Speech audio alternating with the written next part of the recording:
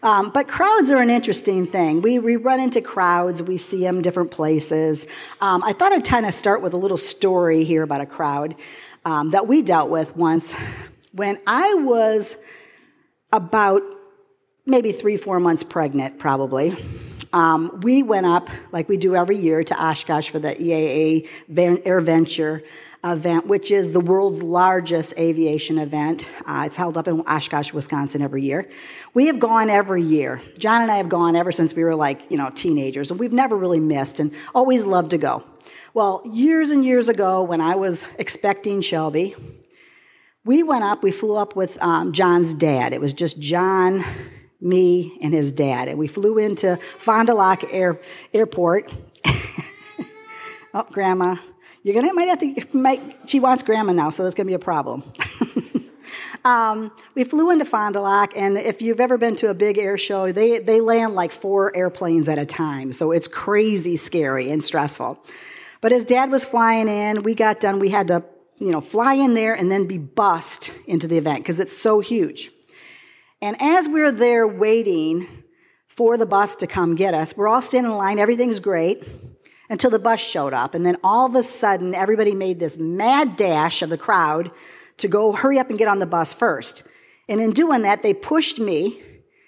And John's dad, if you ever knew him before, he was not a person that put up with much of anything. He was just disgusted. I cannot believe crowds like this. They're just terrible. This is a horrible bunch of people. I'll never come back. And he never, ever did. He never did. He never went back. He said, if people have to act like that, I'm done with them. I won't go back. So he had enough of crowds. And I don't know if you guys are that way. Maybe you're not a crowd person. I'm really not a crowd person. I'm kind of one of those people when it's that big of a crowd, I'm like, I kind of have to stay on the edge so that I can escape easily if I need to, because I don't want to be all right up there where I can't get away, But crowds have an interesting dynamic to them, don't they? There's all sorts in a crowd. There's a lot of different people that are in crowds. Well, today being Palm Sunday, I thought we'd talk a little bit about the crowd. Palm Sunday, like I said, is the first day of the Holy Week, which leads up to Jesus, dying on the cross for our sins. So I decided to focus in on a bit on the people that were there, the people that were in the crowd that day that witnessed Jesus coming into the city of Jerusalem. And, all 4 of the Gospels, they describe this event to us. Matthew, Mark, Luke, and John all have sayings about what exactly went on there. Each person obviously given a little bit different insight to what exactly took place. Some people saying that, well, it doesn't make sense. There's 4 different people. They describe the event, and they're different. Some people get hung up on those little details. One person saying, well, one time it says there's a colt. It's just 1 donkey, and then the next time there's 2. And which one is it? People say, I don't know if I can trust anything that's said in the Bible. But, I think the Bible is just like us, isn't it? If you told a story, you're going to notice certain things about different events that took place, or you're going to notice the fact that you maybe skim over some things that really don't get mentioned, that other people would mention. Well, in Matthew 21, 1 through 11, it says, as they approached Jerusalem and came to Bethphage on the Mount of Olives, Jesus sent 2 disciples, saying to them, go to the village ahead of you, and at once you will find a donkey tied there with her colt by her. Untie them and bring them to me. If anyone says anything to you, say that the Lord needs them, and he will send them right away. This took place to fulfill what was spoken through the prophet. Say to daughter Zion, see, your king comes to you gentle and riding on a donkey, and on a colt, the foal of a donkey. The disciples went and did as Jesus had instructed them. They brought the donkey and the colt, and they placed their cloaks on them for Jesus to sit on. A very large crowd spread their cloaks on the road, while others cut branches from the trees and spread them on the road. The crowds that went ahead of him and those that followed shouted, Hosanna to the Son of David. Blessed is he who comes in the name of the Lord. Hosanna in the highest heaven. When Jesus entered Jerusalem, the whole city was stirred and asked, who is this? The crowds answered, this is Jesus, the prophet from Nazareth in Galilee. It's kind of an interesting thing when you think about the dynamics of who was there in that crowd that day. There was a lot of people in there for different reasons. Many of the people were there just basically because it was the season of Passover, the holiday that actually celebrates the deliverance of the Israelites from slavery. And the Passover that took place when God poured out his judgment on those people. And what he said was, if you are a follower of mine, if you are my people, then go and put blood on the doorposts. And when I come through, I will pass over and your firstborn sons will not die. So they were there to celebrate this event. They were there to celebrate this time together. And it's really surprising because I think if you watch the old shows, maybe on television, the Cecil B. DeMille, I think his name for some reason can't say it today, but the old like Charlton Heston moments when you see these different events or you see the Prince of Egypt, a lot of times we think of how it probably went, the people that were there. And in my mind, I thought there was less people there than what the Bible actually says or what, historically is proven to have taken place. It actually says that there's probably was 2 million people that were there at that event. Isn't that crazy when you think of it? I didn't imagine that. I imagined just a small group of people, not very many, that were there when this took place. But it says that there was probably 2 million people that were there. So this wasn't a small crowd at all. It was this huge crowd filled with people who had many differing opinions on who this Jesus was that was riding into the city. Obviously, like I said, there was those Passover visitors, from outside of Judea, maybe knowing nothing about Jesus, maybe really expecting nothing of this Jesus at all. And then there was those people that actually followed Jesus for a long time, that had been following him for maybe a couple years already, and saw him go and do these miracles in places. Saw him heal the blind and, heal people from leprosy and bring them from dead to life. And maybe saw him and were there when he brought Lazarus, his friend, back to life. And then among the crowds, too, were the religious leaders. Those who didn't really want Jesus to get any bigger in that area. They noticed that he was becoming way too powerful, way too much of a crowd following him, and they wanted to stop him. And so that's why they were there. So it's safe to say that not everybody had the knowledge, too, of the scriptures. Nobody, there's so many people that really don't today still know what the scriptures say. They don't understand what the Bible's telling us. And at that time was no different. There was people there that didn't know that the old books of the Bible actually talked about the fact that this was prophesied. This was going to take place in this way. This was a prophecy that was made hundreds of years before by the prophet Zechariah. And he said in Zechariah 9:9, he said, "Rejoice, O people of Zion. Shout in triumph, O people of Jerusalem. Look, your king is coming to you. He is righteous and victorious, yet he is humble, riding on a donkey's colt." So a lot of people didn't understand the scriptures. They didn't know what to expect. When they saw this, they probably thought, what is this? If they didn't have that expectation, they were probably kind of like thinking, this is pretty crazy. So I'm sure some people probably just thought, this is kind of comical, right? This is kind of a comical situation to see a grown man riding on a baby donkey, be it looking like he's victorious. So there's probably some people that were really there thinking, this is just dumb. This isn't anything great. And then I'm sure that there was probably some, like I said, like they didn't know the scriptures. They didn't understand the prophecy. They didn't understand that this was all foretold. And this is proving the fact that this is the king who's coming to deliver them. Like I said, I'm sure the Roman soldiers who were there laughing, because when they went into battle and they came out victorious, what they did was they'd have a parade for them, and they would come riding in on a chariot or on a great steed, a horse that was there, and prove that they were manly, not coming in to a city on a donkey like that. So to be sure, there were a lot of people in the crowd.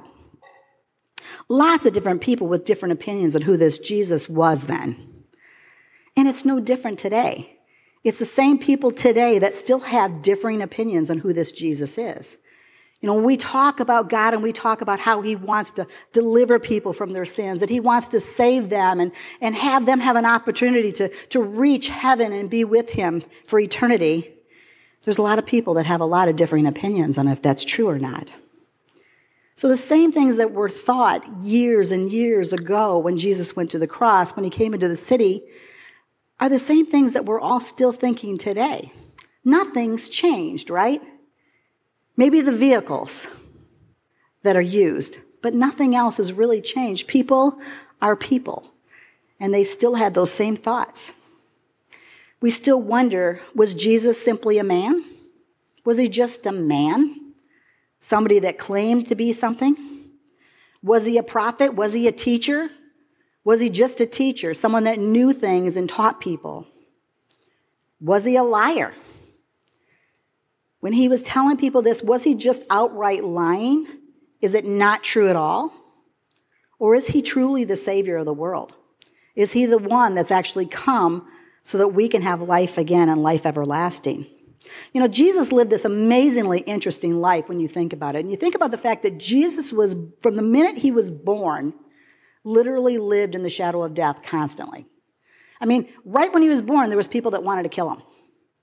And so he lived that all the time. You know, the Bible doesn't talk a lot about Jesus growing up. There's a couple stories like when he gets, goes with the leaders of the religious leaders and his parents are looking for him and a couple things. But there's really not a lot of when he's growing up. But kind of in the back of my mind, I kind of wonder how many times people really did try to kill him. You know, those that were the enemies of the cross that wanted to get him. You know, from the very beginning of his ministry when he was 30 years old, because Jesus was really, really good, that he actually followed all the rules. You know, in Jewish tradition, you're not allowed to go do ministry until you reach the age of 30. So all the time, from the time he was born until the time he turned 30 years old, there was a life lived. But for the next 3.5 years when he walked around and he tried to teach people about how good God can be and how he was the path that actually leads to them. And he was feeding people and he was healing people and he was doing all these different things. He accomplished a lot in 3.5 years, didn't he? When you think about how far his message traveled. The fact that we are 2,000 some plus years later still talking about this God. To me, I think that proves more than anything that he's not just a mere man or a teacher, that he had to have been more than that. I don't think people would follow someone that was just not true. I think there's people that have led people to other people to come to know Christ because it is a real thing. It's a true thing. But you know, Jesus had this interesting experience that every time that he did go heal people and heal them from blindness and leprosy, and he brought people to life, what he would tell them is an interesting thing. He would say many times, he'd say, go home and tell no one because it's not my time. Isn't that interesting when you think it? Because when you think that if he had very little time, and, you know, it's all foretold, he knew he didn't have long to live, you would think that he'd go around saying, go tell everybody what I did for you. But instead, he said, don't tell anyone right now because it's not my time. And it was because of the fact that certain things had to be in place before it was his time. And Palm Sunday was his time. This is when it all started to make sense, when it all took place, is Palm Sunday. See, certain people had to be in place at that time. Certain people had to be in the crowd. Just like me, I wasn't until I was 28 years old. You know what? God knows when and where you need to be to have an opportunity. And I think he knew certain people had to be in place. And certain people who were opposers to his word and what he was trying to share had to be there then. When it was finally his time, what it did was that it forced everybody that was in authority around him, because they had to finally do something publicly about what he was saying. So it actually revealed that it was his time because they were going to take him and kill him. And I think it also gave everybody an opportunity in the crowd to take a closer look into their hearts. I think for them to see what they truly believed at that moment. And I think it's no different now. It's exactly what we come into here in Palm Sunday today. It's this moment that we take back. We go back to time, and we see those faces in the crowd that were there that all thought different things. And now today, we look inside our own hearts and think, what is it that we truly believe about this Jesus? Just like today, some in the crowd felt nothing. Nothing. They felt nothing at all. It's like, it's nothing. It means nothing to me. I don't care. You know? Some people here maybe, listening online, some hated him and they don't even know why they hated him. But there was just this deep down hatred. This light is too bright. I want nothing to do with it. Some were following him around basically because they just wanted something from him. They were being fed by him when they were hungry. They were being healed when they needed to be healed. There's stories all the time through the Bible that you see there's people that were healed that probably didn't still follow. And the thing is, when Jesus rode in, what a lot of them thought was that he was going to become their earthly king. Not their godly king, but their earthly king, that he was going to put into place everything that needs to be put into place and stop the Romans from doing what they were doing. Some of them who knew the scriptures and knew what they said were still skeptical. They saw this guy riding in on a donkey's colt, and they were still like, I don't know, though. This still might not be the guy. Would he actually show up that way? I don't know. Maybe that's not true what they'd written in there. Maybe that's not even the case.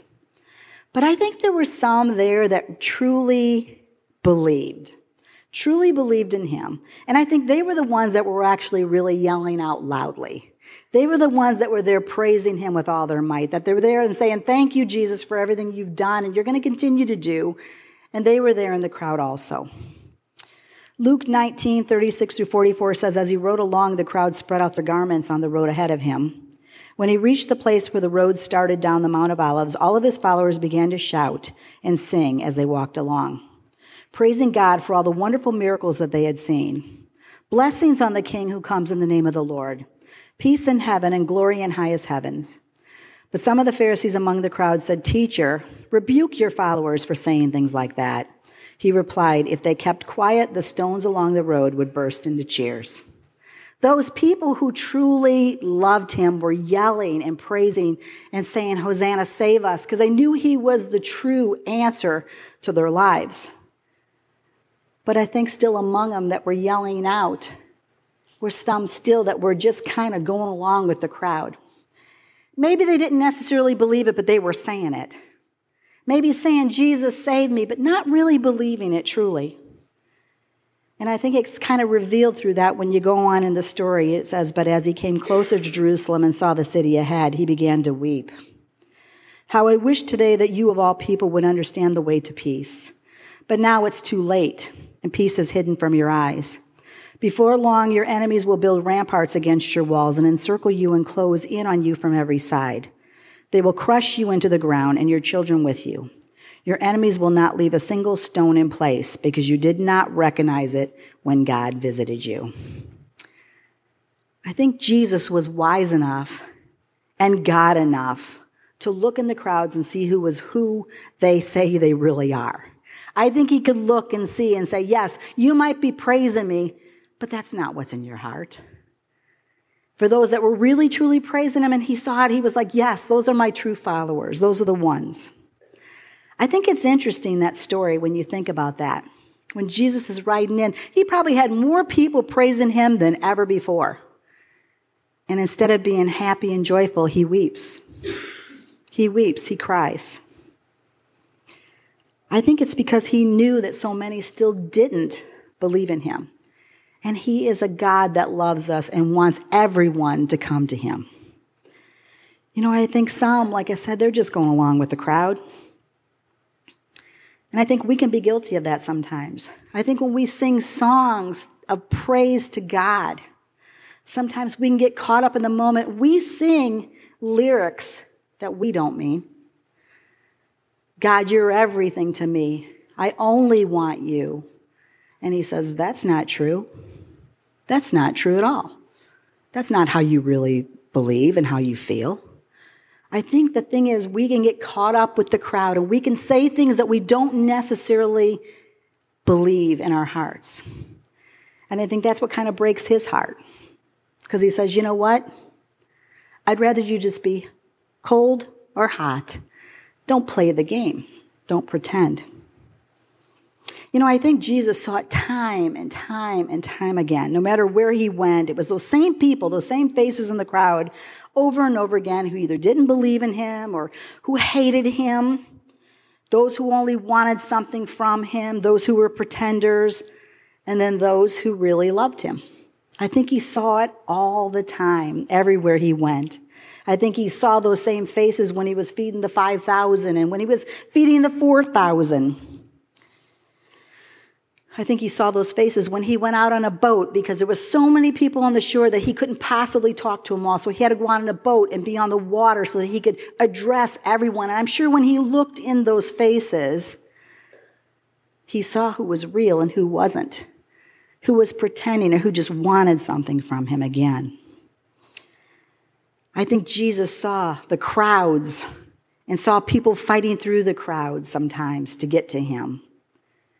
I think Jesus was there and saw the crowds that were so tight that you couldn't get through, that some faithful men wanted their friend to be healed and actually went and fought through the crowds and climbed up on the roof and dug a hole through the roof so they could lower their friend down so that Jesus could touch that man and heal him.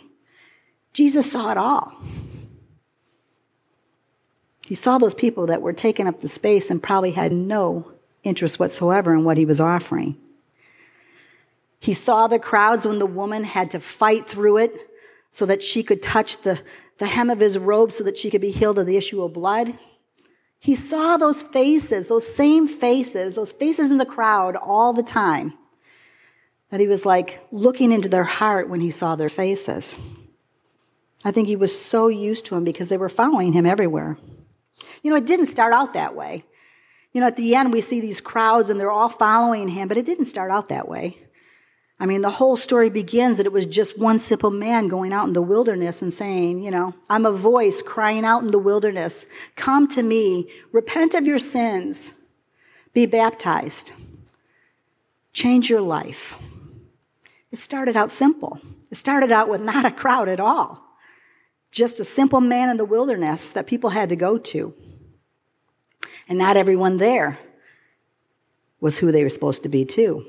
John the Baptist himself said, "You brood of vipers, who told you to flee and come to me?" See, the thing is, God is God. Why do we believe that we can pull one over on him? You never can.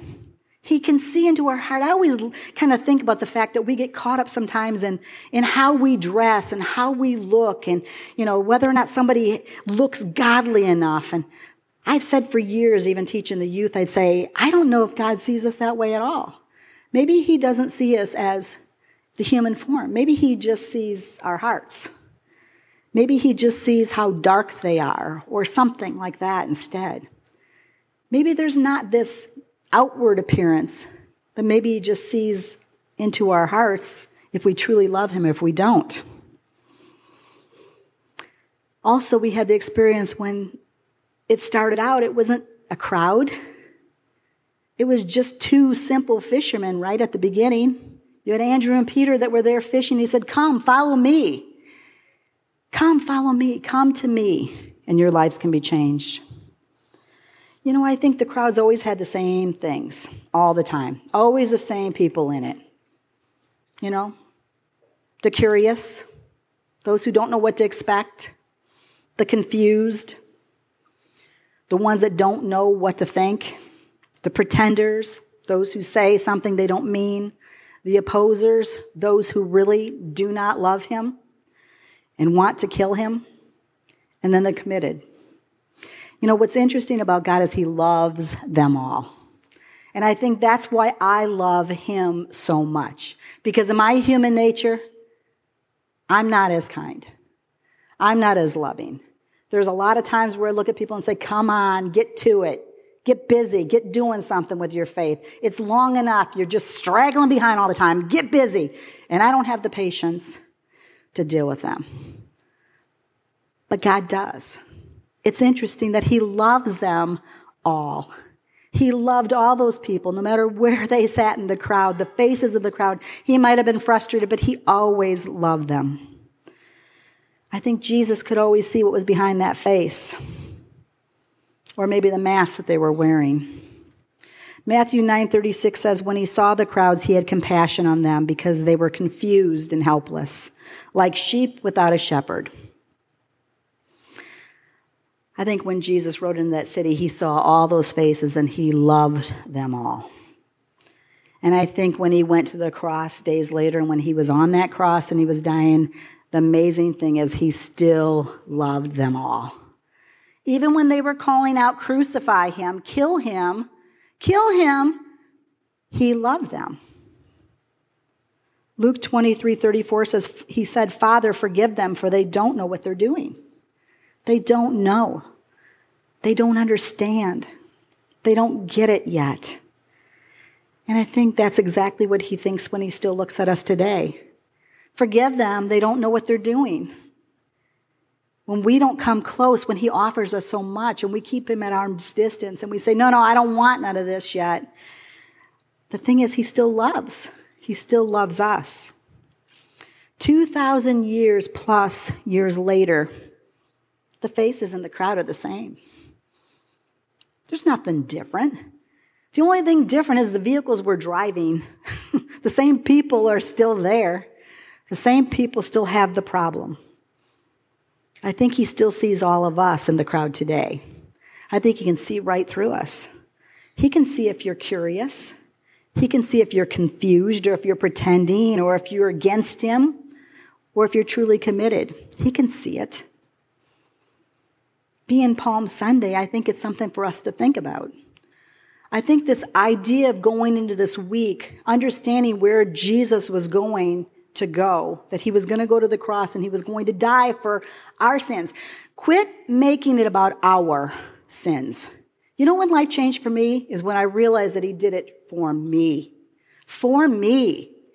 He went to the cross for my sins. That's when it changed for me.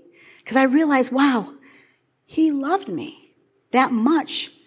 He says he would do it for one, what he did for everybody. That blows my mind to think that he is so good and so loving that he cared so much for me. I understand you're no different. I, like Paul, was the vilest of sinners, the worst of the worst. And he loved me. Understand you're not too far from God, ever. He loves you. So be in Palm Sunday with your face in the crowd. Let me just say, if you're curious, I pray that you're going to get all the answers that you need to see that he's real. If you're confused, I pray that he fills your mind with all the truth and knowledge of him that you need to make that decision. If you're pretending, I pray that you're going to start leaving that phoniness aside. Quit playing the game and get in the real game. Play the game for real. Quit faking it. Allow God to truly start to work in your heart. If you're opposed, I simply pray that you open yourself up to God and you ask him to show you how real he is and how much he loves you. And if you're committed, I pray that you just give it your best effort. All out. Fight the fight. Go the distance. Race the race. Continue on. Don't give up. Don't let anybody cut in on you. Don't let anybody stop you from this. This is the most important thing you can do. You know what? You can go off and make $1 billion. You get to take nothing with you. But you work on your salvation and your faith, and you take that up to heaven. You take that to God. And you can say, look what I did with your son. Seek him and you'll find him. Understand it's not too late. We all have that opportunity to come close. Right now, if you feel like you've been distanced, send up a prayer. God, please let me feel you today like never before. Let me just see how real you are. I know you love me. Show me you love me. Speak to me in something, some way, through a song, through a person, something. It's never too late. It wasn't for the two thieves on the cross when Jesus went to die. They were both there at the beginning, blaspheming him, calling down curses on him, telling him he was worthless. He was a nothing. But then one said, maybe he is the Son of God. Maybe he truly is who he said he is. And Jesus turned to him and said, You'll be with me in paradise. You're going to go with me when you die. It's never too late. I just want you to understand that you need to stand apart from the crowd. You have to ask for God's help. And if you do that, He can change your life for the better. Let me pray for you. God, you are so good, so kind, so loving, so patient, so willing to put up with so much from us. Lord, I just pray that you'd help us to reach out to you, Lord, because we know that the time is short. And if we don't get it right, the people around us don't get it right. Lord, help us to be able to be bold about what we believe. Help us to be the committed followers that you desire. Help us to love you the way that we should, the way that you love us. Help our hearts to be changed, Lord. I pray that when he looks out and he sees our faces, that he sees those true followers, those that truly love him. Thank you for all things in Jesus' name. Amen.